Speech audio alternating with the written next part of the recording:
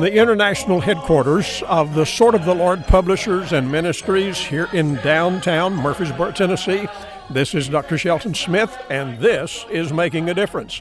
And it is the last week of December. 2021 is about to be history, and we're looking straight on right into the face of 2022.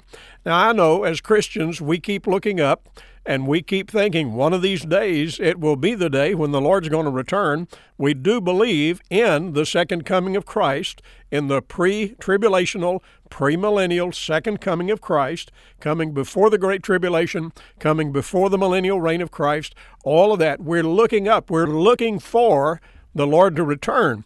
But in the meantime, the Bible tells us that we are to occupy. Luke chapter 19 says very clearly, Jesus said, "Occupy till I come." And so it is that you and I need to simply be busy, be alert, be motivated, just simply stay at the task the Lord has given us to do. And if we do that, then we are on track, whether the Lord returns today or if it's 100 years from now. Whatever the case, we're looking at just finding the will of God and doing it. This week, I'm talking to you about the matter of revival. Yesterday, we talked about the revival we need. Today, I want to consider the prerequisites to revival.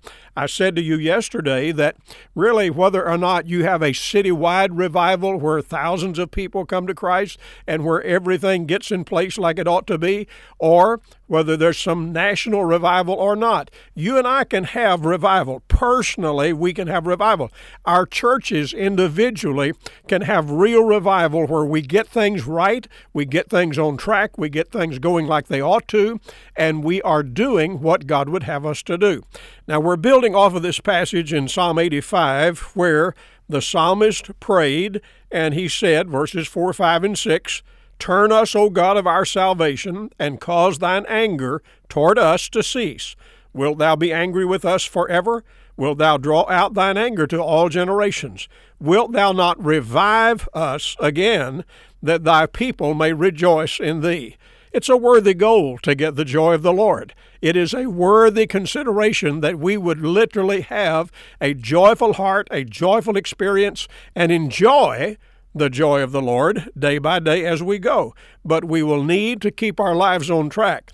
Now, if you look at Psalm 85, there are several considerations that really help us to get focused on what really needs to happen previous to the coming of revival.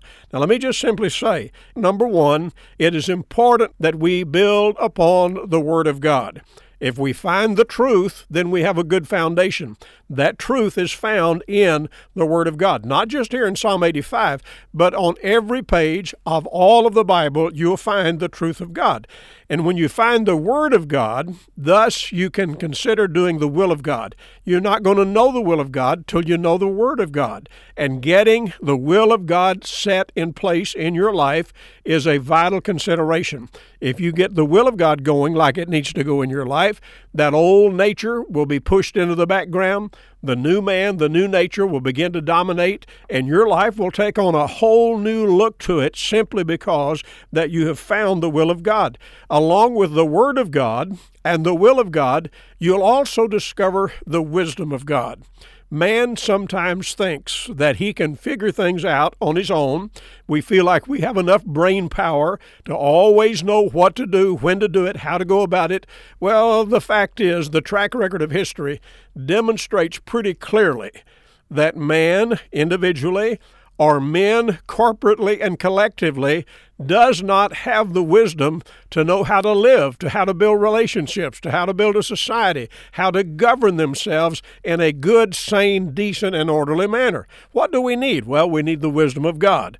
That's why when you read the Psalms, you read the Proverbs, you read the epistles, you read a lot of things in the Bible, you discover that God has very, very wonderfully laid out His wisdom so that we know the difference between right and wrong, good and evil, and other such things as that will enable us to build in a way that is good and constructive and right and holy and pleasant. I mean, all of the good things. And at the same time, He reveals to us His wisdom so that we're able to spot the wrong things and put those to one side. So what we're looking at here, the Word of God, the will of God, the wisdom of God leads us to do the things, the ways of God. In other words, God does have a way that He does things, and you and I will do well to follow that, to copy that, and to make that a part of our life as well. So what are the prerequisites to revival? Well, when I read this chapter, I find him talking about salvation, and it is imperative that if you and I have revival, if we get things back in place, get the joy flowing in our life like it should, and get ourselves functioning in the service of the Lord like we ought to, it is necessary that we have our redemption secured. Salvation is mentioned several times in this chapter, and in setting aside the issue of salvation, first of all, I just simply make the point, nothing is going to work right unless we have our redemption secured. Verse number 4, he talks about the people of God when he says in a prayer, "Turn us, O God, of our salvation." That is to say, some of them were indeed saved. Some of them were indeed the sons and daughters of the living God. But then later in verse number 7, he says, "And grant us thy salvation." Looks to me as though that there were some people, they were out of the will of God. They were not following the Lord. They were not indeed in tune with the Lord, and they needed to get what God offers as a free gift. So getting redemption secured is imperative if you and I enjoy the blessings, the full blessing of revival as God would give it to us. Second thing that I would suggest that I find here in this chapter is that we need to get truth fully established. Verse 10, for example, says, "Mercy and truth are met together." That simply tells me that when I am made the recipient of the mercy of God, I also have available to me the truth of God. And getting truth established is a key to revival. If you build on false teaching, on false doctrine, if you make up things like the way you think you would like for it to be, and it does not line up with what God says it ought to be, then you've created a false teaching, a false doctrine.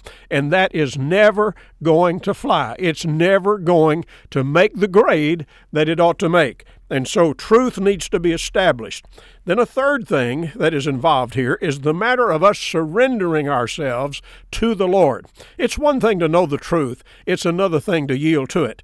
And in verse 4, he says, "Turn us." What's he talking about? He's asking the Lord to give us what we need so that we will make the turn and make the turn that we need to make in order to have the full blessing of God. In verse number 6, he says, "Revive us." That's like asking the Lord to do something, to convict us and to encourage us, to motivate us so that we will in fact yield ourselves to Him. Then not only to surrender ourselves to Him, but there are indications here that we ought to repent of whatever has gone wrong. In verse 7, he says, "Show us thy mercy, O Lord." But why would he ask for that? Well, he would ask for it because it's something we need. We cannot, by our own efforts, bail ourselves out. We're not ever going to be able to do for ourselves what we need to have done.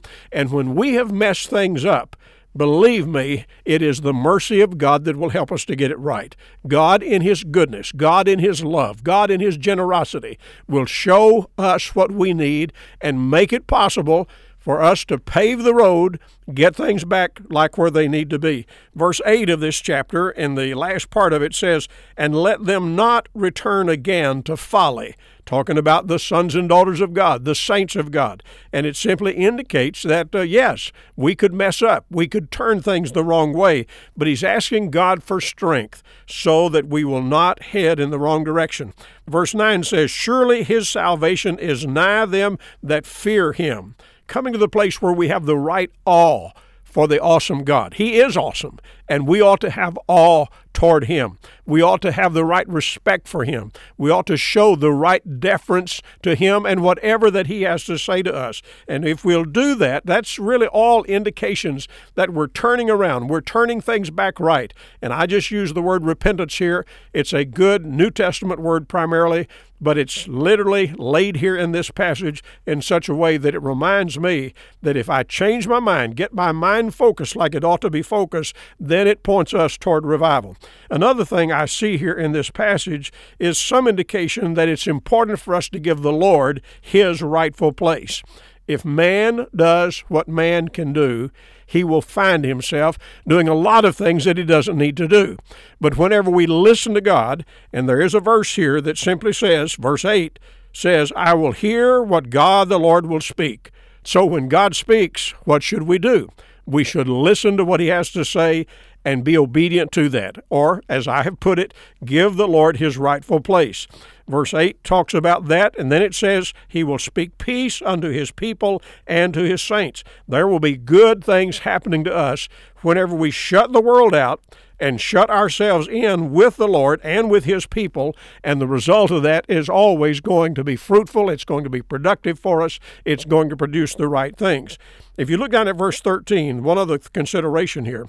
Verse 13, the last part of the verse says, and shall set us in the way of His steps.